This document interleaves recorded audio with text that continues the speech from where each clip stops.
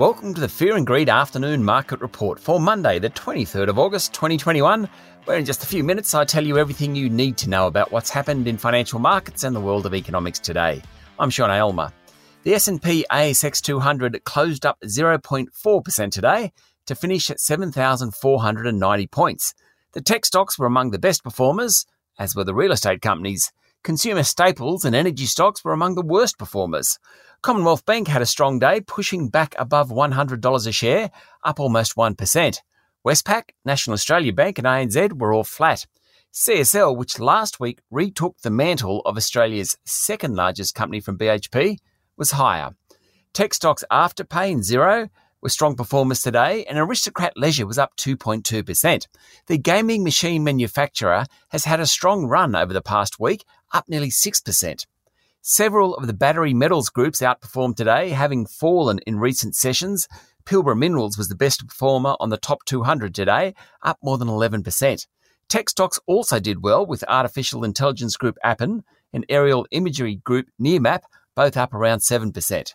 Property group Charter Hall jumped 6.5% after releasing its full-year earnings. Among the large caps, Fortescue Metals was down more than 4%, and QBE Insurance was off almost 3%.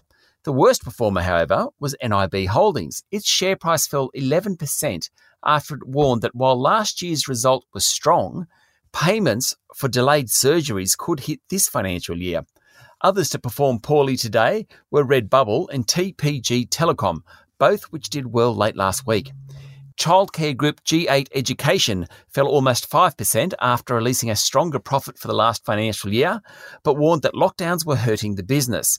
Ampol was down nearly 5% after it made a $2 billion bid for Z Energy, a fuel retailing outlet in New Zealand. Sims Metal announced a $150 million share market buyback less than a week after it unveiled its full-year profit results. Its share price jumped nearly 2%. Sonic Healthcare's share price fell 3% after it announced the strong but slightly lower than expected earnings for the last financial year. In fact, there were plenty of other profit results around. Outdoor billboard company oOh!media said revenue had jumped despite airport and office locations struggling. Jeweller Michael Hill reported big jumps in revenue and earnings despite retail lockdowns. And real estate group McGrath said it had made a much stronger profit.